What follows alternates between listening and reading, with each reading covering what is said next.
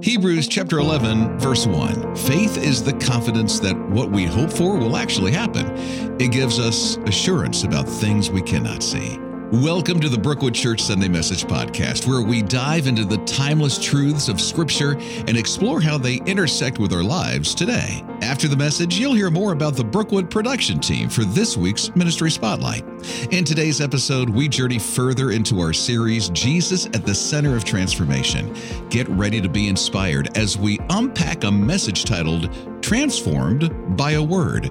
We'll witness the profound impact Jesus had on a man's life through the power of his spoken word. So grab your coffee, find a comfortable spot, and prepare your heart to be stirred as we dive into this powerful message.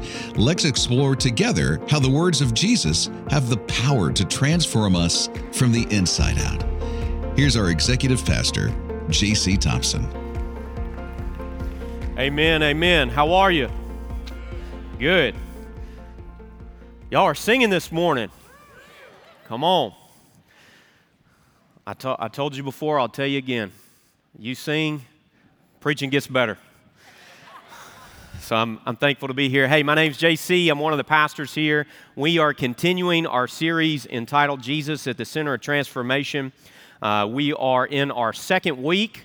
We are traveling through the 7 signs in the Gospel of John, and so we're talking about our second sign today in John chapter 4. Today, we are going to be talking about a word that I'm sure you've used and I'm sure you've talked about, and that word is trust. Trust. Now, I want to ask you, what do you think that word trust means? What do you think it means? Pop quiz. Anybody? But if you're going to say it loud. Belief, I heard belief. What else? Faith, yes. Confidence, right? Respect, integrity, that's good, that's good. Reassurance, that's good. All right, let me tell you what Merriam-Webster defines trust as. Most of the words that y'all said. An assured reliance on the character, ability, strength, or truth of someone or something. So I wanted to try and give you a couple pictures of how I think we apply our trust. First of all, I want you to see this. Now, maybe not all of you apply your trust in this way, but that person is applying their trust on that little tiny rope right there. They're tight roping over the Niagara Falls. There's also this, which many of you do all the time. That gorgeous bridge right there. You are placing your trust in that bridge to hold you and all of the other vehicles traveling on that bridge so you don't come crashing into the sea.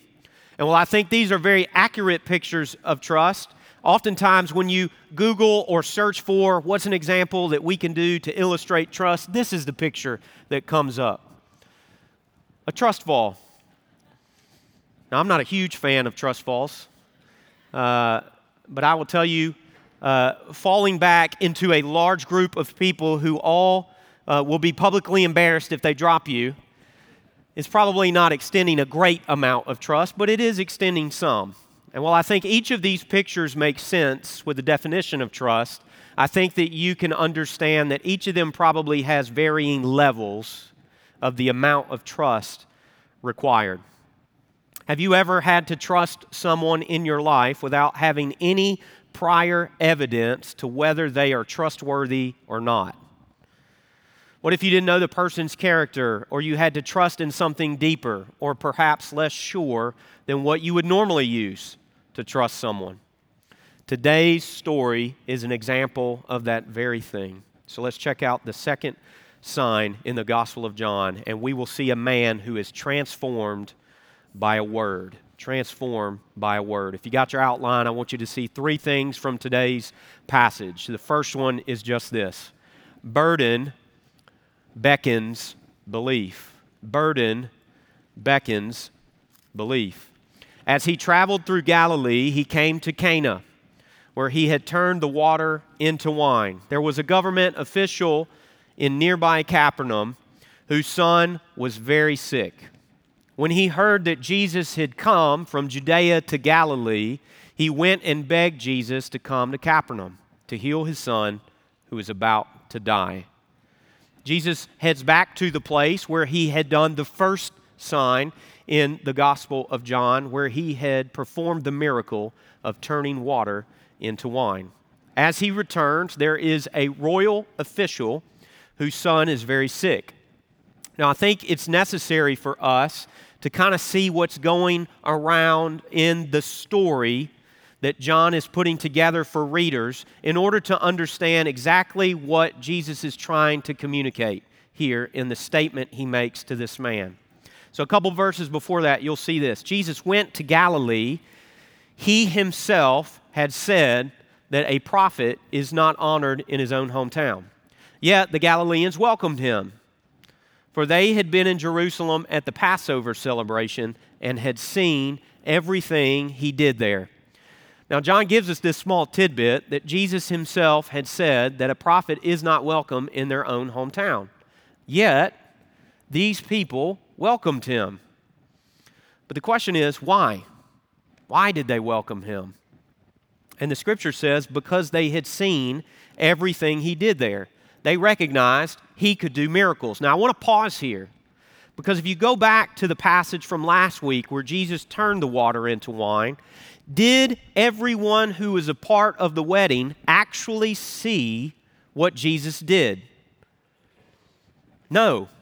In fact, most of the people who benefited from the miracle did not see what Jesus did. There were two groups of people, one who was a person, the mother of Jesus, and then the other group of people who saw what Jesus did were who? The servants.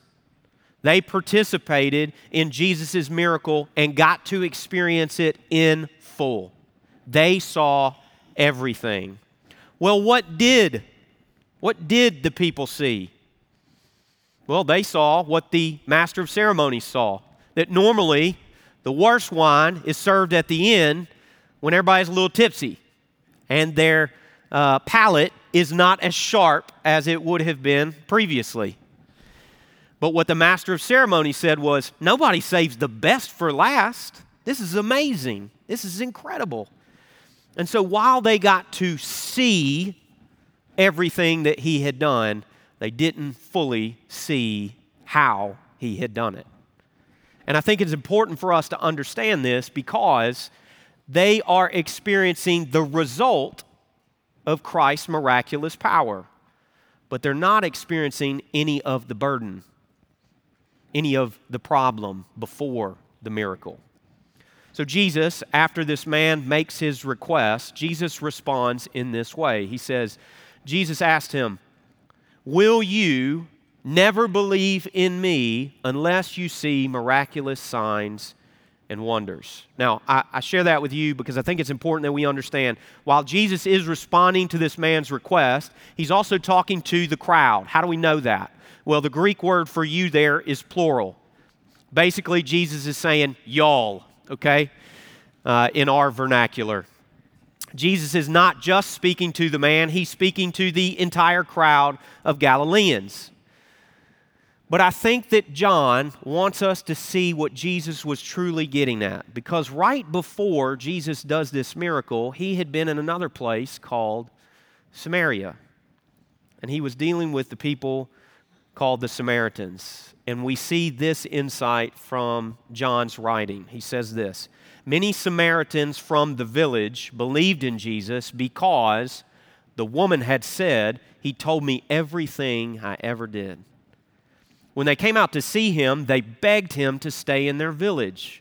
So he stayed for 2 days, long enough for many more to hear his message and believe. Then they said to the woman, 'Now we believe, not just because of what you told us, but because we have heard him ourselves.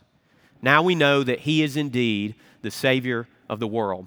Now you can see that they believe based on the testimony of a woman who was scared to show her face in public. She had traveled to the well so that no one would interact with her because people would be busy during the day. And she had lived a life. She had a story. And Jesus told her not only the portion that she was willing to share with him, but also the portion she was not as willing to share with him. And she came away changed from that interaction. And the village that she was a part of did not need to see Jesus perform a miracle because they had heard the testimony of a changed life. So they asked Jesus to stay and tell them more. And so he did. And they believed apart from a miraculous event. They believed in his person and his word. So in verse 42, we see exactly what they state they believe, that he is indeed the Savior of the world. That's a pretty clear call, a profession of faith. They are recognizing he's not a magician, he's not a great teacher, he is the Messiah. He has come to save us from our sins. Now, parents, I want to talk to you real quick, okay? Lean in for me for a second. Do your children believe what you are going to do based solely on your words? Or must your words have an accompaniment of signs and wonders? Be honest. Be honest. Do they trust your words? Or do they need a little extra? Now, I want to challenge you parents. When you think about your children, do you believe their words? Must they also have their words accompanied by signs and wonders? You know, we do this every day in our interactions with people. They share words, and based on our experiences with them, we either trust what they have to say, or we go, they're probably lying. Yet, this man who has come to Jesus has a real, legitimate burden for his son. And many of you in the room today also have a real, legitimate burden that you are coming with. I imagine for some of you, even walking in these doors today was difficult.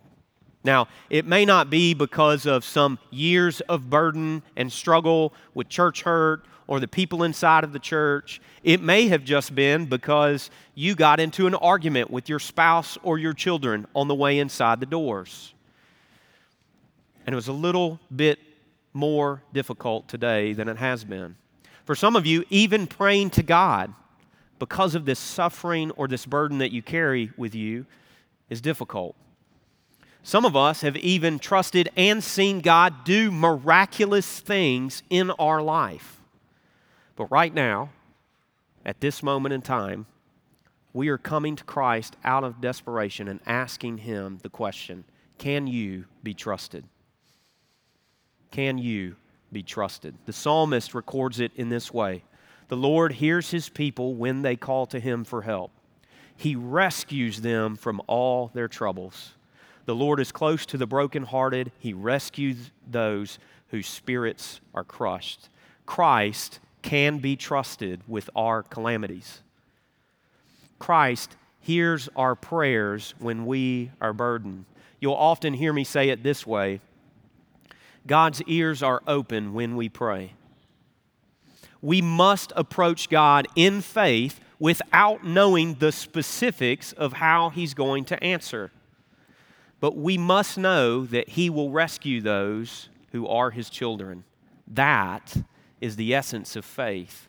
Not knowing how it's going to work out, but trusting and believing what I know to be true, even when I can't see it.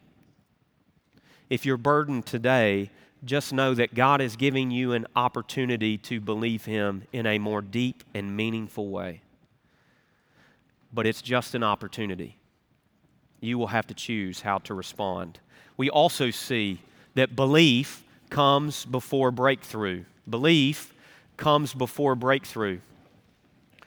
The official pleaded, "Lord, please come now before my little boy dies." Then Jesus told him, "Go back home, your son will live." And the man believed what Jesus said and started home. Did this man approach Jesus in the right way? I don't think he did initially. In fact, what you'll see is him the identifier for this man is that he is a royal official. I think that his request is kind of given in a way that lets you know he wants Jesus to come on his own terms. How do we know that? Because he asked Jesus to come to his house in order to heal his son. I don't think that this man fully knew, but I also don't think he was fully asking. I think he presumed on Jesus' character or the things that he's heard, that Jesus is just going to do what I'm going to ask. You see that in Jesus' rebuke to not only the man, but the crowd. You just want me to do what you want me to do. You just want me to do miracles. You just want me to do signs. You just want me to do wonders. But I think it's important for us to understand that this word wonders is the only time it's ever used in the Gospels, is in this story. Signs were what Jesus called his miracles. Why did he call them signs? Because they were pointing to him as Messiah. They weren't just benevolent good deeds. He did them with a purpose so that people would recognize him as Jesus. We also need to understand that this is not the only time that someone has made a request of Jesus to heal someone who is not physically present with the person. In fact, check this piece of scripture out. When Jesus returned to Capernaum, a Roman officer came and pleaded with him, "Lord, my young servant lies in bed, paralyzed and in terrible pain." Jesus said, "I will come and heal him." But the officer said, "Lord, I am not worthy to have you come into my home. Just say the word from where you are, and my servant will be healed. I know this because I'm under the authority of my superior officers, and I have authority over my soldiers. I only need to say go, and they go, or come, and they come. And if I say this to my slaves, do this, they will do it." Notice the difference in approach to Jesus. He's asking him to heal, and then Jesus says, "Okay, I'm going to come and go heal." And he goes, "Oh, you don't have to do any of that. I'm not even worthy for you to do that. You just say it, and it's done." In fact, Jesus' response to that man was amazement, the scriptures say.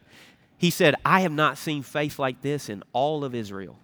He was shocked by this man's response to Jesus' words. And I want you to understand something. There's one small word in these two stories that I think separates not just the Samaritans and the Galileans, but this man who asked Jesus, "You don't have to come," and this man who placed a stronger demand on Jesus' time and effort. And it's this one word, Lord. Lord. Recognition of who Jesus is. Now, I want to be clear with you. This man was desperate. But I want you to understand for us in our approach to God that desperation and demand are not the same thing. I'm going to say that again. Desperation and demand are not the same thing. You can be desperate and still not demand something from God. Desperation is brought on by trials and suffering. Demand is brought on by pride. And so this man heard the rebuke of Christ. He pleaded with him, but Jesus did not bow to his request. He did not leave that place. He did not go to that man's home. Yet, in the midst of not doing things the way that the man had asked him to, Jesus still showed compassion towards him. Have you ever approached Christ in this way? So desperate for an outcome to this burden that you have, you throw everything you know out the window to just ask Christ to do something. See, I think some of you might be approaching Christ in the same way. You know Christ, you know what the Word says about Him, you know what other people have shared about Him. But rather than approach Him in humility, you may be approaching Him in pride. Maybe because of your suffering or your trial that you're going through and your desperation, maybe you're angry. Maybe you've struggled with disappointment. But you've heard about what Jesus is doing in other people's lives around you, and so you want Him to do it the same way that He's doing it for somebody else. You want His blessing, but you might not want to surrender. You may want the miracle, but not all the things that come from surrendering your life to Christ. I must help you understand one thing. Jesus does things His way. Jesus does things His way. In fact, He says this in the book of John. He says, I am the way, the truth, and the life. No one can come to the Father except through me. Does that sound like He's interested in your suggestions about things? And yet, that does not mean He lacks compassion for your burden. Jesus is and always has been God. He has a plan and a purpose for your life that trumps your plan and purpose. Yet, we often ask God to bend to our plan and purpose. And I think that there was a small part of this man that was no different. Now, I think some of you, when I say things like that, you just immediately throw up a wall. You just go, well, isn't Jesus being insensitive to this man's need here? His son's about to die. This is a desperate father reaching out to Jesus to heal his son. And sure, he may not get it all, but can't he just do it the way that the man asked? That's up to Jesus. It's not up to us. In fact, it's another picture of this word that we're talking about today, trust. Do you trust that His plan is greater than yours? Do you trust that in the midst of Him maybe saying no, He knows what's best? But Jesus told this man, go back home, your son will live. Is Jesus a ruthless prophet with no time for little sick boys? No. Jesus' character and disposition towards us is compassion and love. But He's not a magician doing tricks for everybody's enjoyment. I also think that Jesus is showing what is primary to Him and to the crowd. I think Jesus is saying, your faith matters more to me than these miracles. Your faith matters more to me than these miracles. So He presses in on this man's response. So while I don't think this man's approach to Jesus was fully correct, when Jesus rebuked him, I think he responded the right way. When Jesus rebuked him, he requested again, he begged Jesus, and then when Jesus spoke a word saying, go home and your son will live, he left immediately. Before he knew if Jesus had granted his son's healing, he left to go back home. This is faith. This is trust. Not based on a result, not based on the things you can see, based on Christ. Trusting in Christ and His character and His words. Hebrews 11:1 defines faith in this way. Faith is the confidence that what we hope for will actually happen. It gives us assurance about things we cannot see. Jesus, with only His word, healed his son. He did a little bit of long-distance healing. But what I want you to just notice in this, as Jesus spoke the word, letting this man know, hey, you just go home, your son's going to be healed. This man had to trust Christ's word before he experienced belief and breakthrough. He had to take Jesus at His word. I think the same thing is true in our lives. We all want God to interact with us. We all want God to do the miraculous. We all want God to answer our prayers. But are you willing to trust Him with what He says to you before you see how He's going to work it all out? I know this has been true in my own life. In fact, I can tell you many times where I would look at someone and go, there is no way God can figure this out. Now, I know that's a crazy statement, but listen to me. That's my faith. That's where I'm at times. I'm seeing all these things. There's no way He can make all these things connect together. There would have to be 100 million permutations of this particular thing. How in the world could he do that? And yet, he's God. And he does. I want you to write this down. Miracles follow the footsteps of faith. I want you to write this down. Please hear me say this. Miracles follow the footsteps of faith. This man went back home to see if Christ could be trusted. We also see in this story that there are blessings beyond the miracle. Blessings beyond the miracle. Could you just for a moment imagine being this father? You've probably run out of all your other options in town. You've went to all the doctors. You've tried all the homeopathic methods. And your son still needs a miracle. And so you hear that this man Jesus is coming to town. So you leave your sick son with your servants to go request that Jesus would heal your son. One moment, he's begging a stranger who he had heard might have the ability to his son. The next moment, he left that man who told him his son would be healed, traveling back.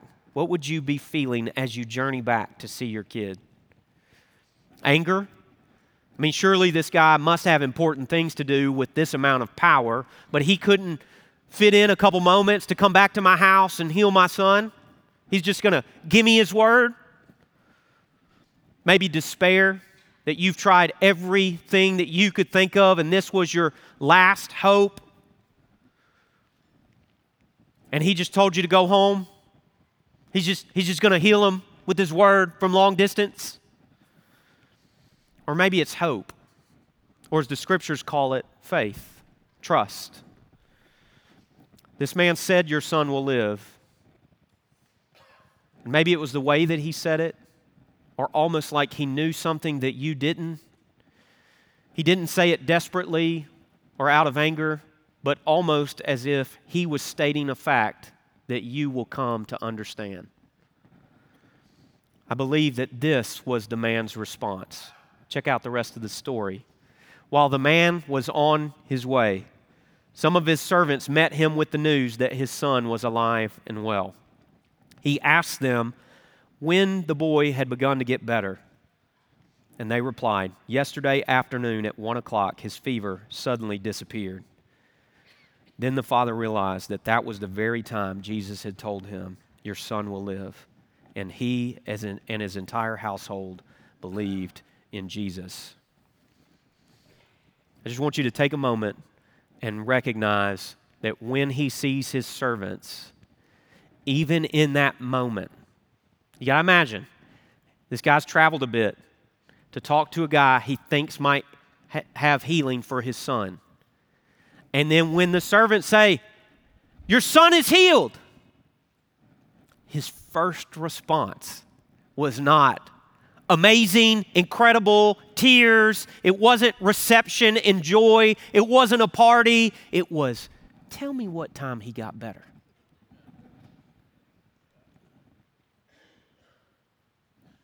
And why do you think that is? I think he was searching for something deeper even than his son's healing. Can this man really be who he says he is? And so when they say 1 o'clock, he's like, hot dog. 1 o'clock? Are you serious? They're like, yeah. Now, I had some friends in town this weekend. Their son is getting married, been here for years and moved back. One of the things that we would talk about as we were in groups together and talking about what God was doing in our lives, we would be praying for one another in this group all the time. And it would be crazy stuff. I mean, like, when I say crazy, like, you just have to be there, okay? But, like, you know, we'd be having an argument with somebody, and they'd be like, what time did that argument happen? Oh, I was praying about this, that you'd have breakthrough in this relationship. And you'd be like, I'm not sure I'm experiencing breakthrough yet. Oh, well, that's when I was praying. And you would start wanting to connect dots with each other's lives. Why? Because you're hand in hand with God. You're working alongside Him. And you want to know and you want to see your life as a part of His plan. And so I'll just be honest with you. I think when you pray, I love the fact that you write your prayers down, okay? I love that. But maybe just start writing the time that you pray those prayers. Maybe start writing the date. Because maybe when you start to look back at how God has answered your prayers, maybe you'll look back and go, and this phrase is a special phrase to me from my friend, it's almost as if it's orchestrated. God showing just a little bit extra of His plan to those who are paying attention. Our burdens, when they're transformed by Jesus, are not only beneficial to us, but they're also beneficial to other people as well. In fact, I want to give you 3 examples of how when God transforms you, it is a benefit to other people, and they're up on the screen. The first is that we become a different presence. We become a different presence.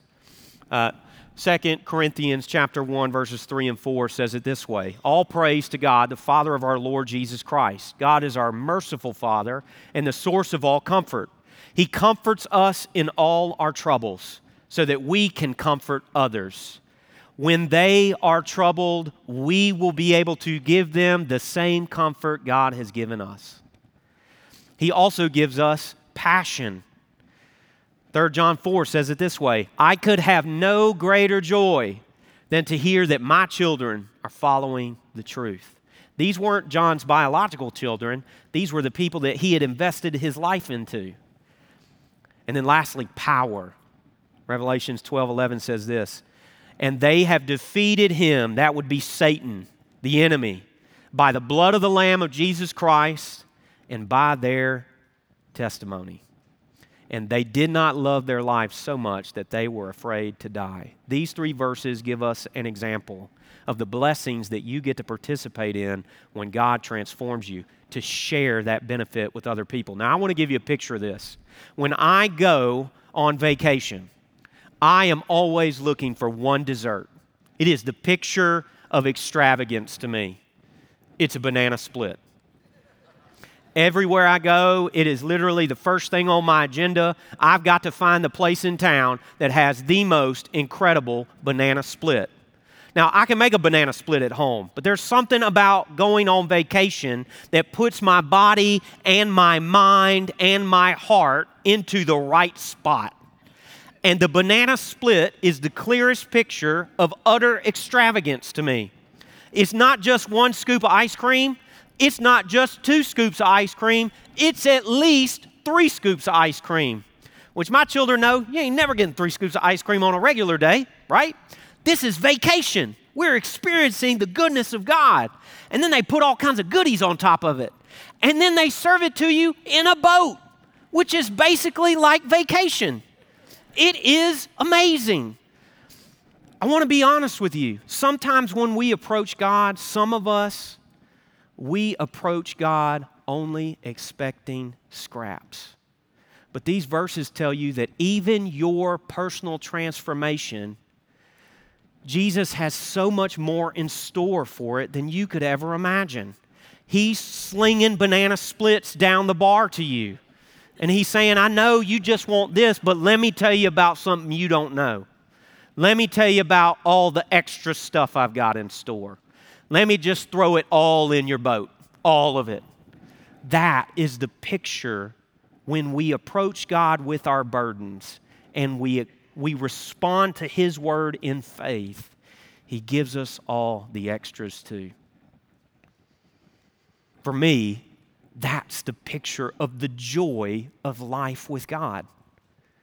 You know, it's almost like you get giddy when you see somebody starting to get burdened and you know God's speaking to them and they're willing to just step their little feet out in faith a little bit and hear what God has to say about their situation. You just get a little excited because you know what's going to happen. You know God's going to come through.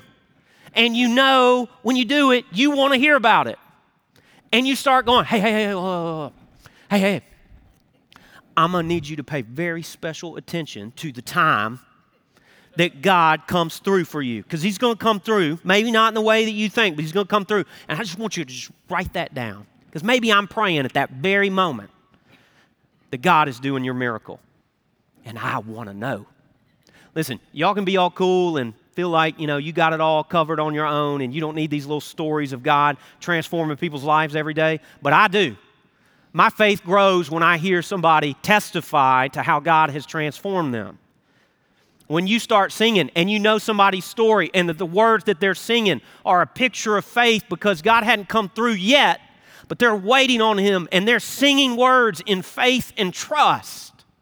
Words that may not be true by sight yet, but they are clinging to God and saying, God, I want to believe this is true. God, help me believe this is true. And I'm singing like it's true right now. I want all those moments. I want them sprinkled all over my banana split because I need it. My faith needs it. As we close, I want to share a story of what I feel like is trust, the type of trust that Jesus is interested in. Now, I showed this picture to you earlier. In 1859, there was a man named Charles Blondin. He was a tightrope walker, and he walked 160 feet above Niagara Falls several times back and forth between Canada and the United States. Huge crowds would gather to watch him as he walked across this tightrope. They would look on with shock and awe. I'm sure some of them were excited and amazed, and some of them might have been hoping for a defeat. One time he crossed in a potato sack. One time he crossed on stilts. One time he did it on a bicycle. One time he even carried a stove and made an omelet. The crowd is going insane. On July 15th, Blondin walked backwards across the tightrope from Canada back to the United States, pulling a wheelbarrow blindfolded. He looked at the crowd. They were so impressed with his amazing skills, he wanted to kind of jazz them up a little bit. And so he asked them, do you believe that I can walk across this tightrope while pushing a wheelbarrow blindfolded? And they're like, yeah, absolutely. This is amazing. We just saw that. This is crazy. You are so gifted. You are so skilled. You're doing things we've never seen before. He looks at the crowd and he says, do you think I can walk across this tightrope while pushing a wheelbarrow blindfolded with a person inside of it? And they're like, absolutely. We've seen you make an omelet on a tightrope. You can do anything. So he asked the crowd, who will get in the wheelbarrow? I think Christ is asking the same of you today. He shared His word with you. He's given His response. Are you willing to get in the wheelbarrow? I don't have to spend time telling you all the examples of what Christ may be saying to you. It could be a number of things, but you know if He's spoken. And He is asking you to get in the wheelbarrow.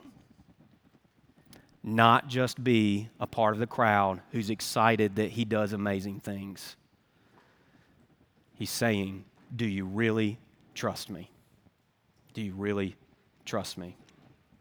As our care volunteers come down front today, is there a burden or struggle that you are facing that you want Christ to respond to? As you approach Christ, will you take Him at His word? Not only that, but are you willing to believe what He says before you experience breakthrough? And are you willing to share with all of us when God transforms you all of the blessings beyond your miracle? The Scriptures say it very plainly. If you confess with your mouth the Lord Jesus and believe in your heart that God has raised Him from the dead, you will be saved. That offer is for you. But you must get in the wheelbarrow, not just sit on the side. Let's pray. Lord, I love you. And I'm thankful that you don't just give us breadcrumbs. You can do more than we ask or imagine. but you are most concerned that we take you at your word. So, Lord, help us as we look at our own life, as we struggle with doubts and pain, as we are experiencing relationship breakdown or a struggle to surrender our finances or our future to you. I pray, Lord, that people would come face to face with what you ask, which is, are you willing to get in the wheelbarrow with me? I pray that if there's anyone today who wants to express their need to Christ, that they would come down front and pray with someone. If there's anyone who wants to surrender their life to you, may today be the day. Help us as the church, as the children of God, to share the comfort and transformation that you've given to us with others. It's in the name of Christ we pray these things, and all God's people said, amen. Thanks for being here. Thanks for tuning in to today's episode of the Brookwood Church Sunday Message Podcast. We hope that the message has stirred something within you and you're inspired on your journey of faith. Before we close, we extend a heartfelt thank you to the Brookwood production team. Their dedication and hard work behind the scenes not only make this podcast possible, but also the Sunday morning services and multi-ministry events throughout the week. If you're interested in serving and being a part of this incredible team, there are volunteer opportunities available across various ministries here at Brookwood. Go to the website, brookwoodchurch.org, and you'll see more about our ministry spotlight this week. As we continue our series, Jesus at the Center of Transformation, don't forget to engage with a daily devotional companion on the Brookwood Church app. Let these devotions guide your daily walk with God and share them with your friends and loved ones. Once again, we deeply appreciate your presence today. Stay tuned for our next episode. And until then, may the blessings of God be upon you abundantly. Have a great week.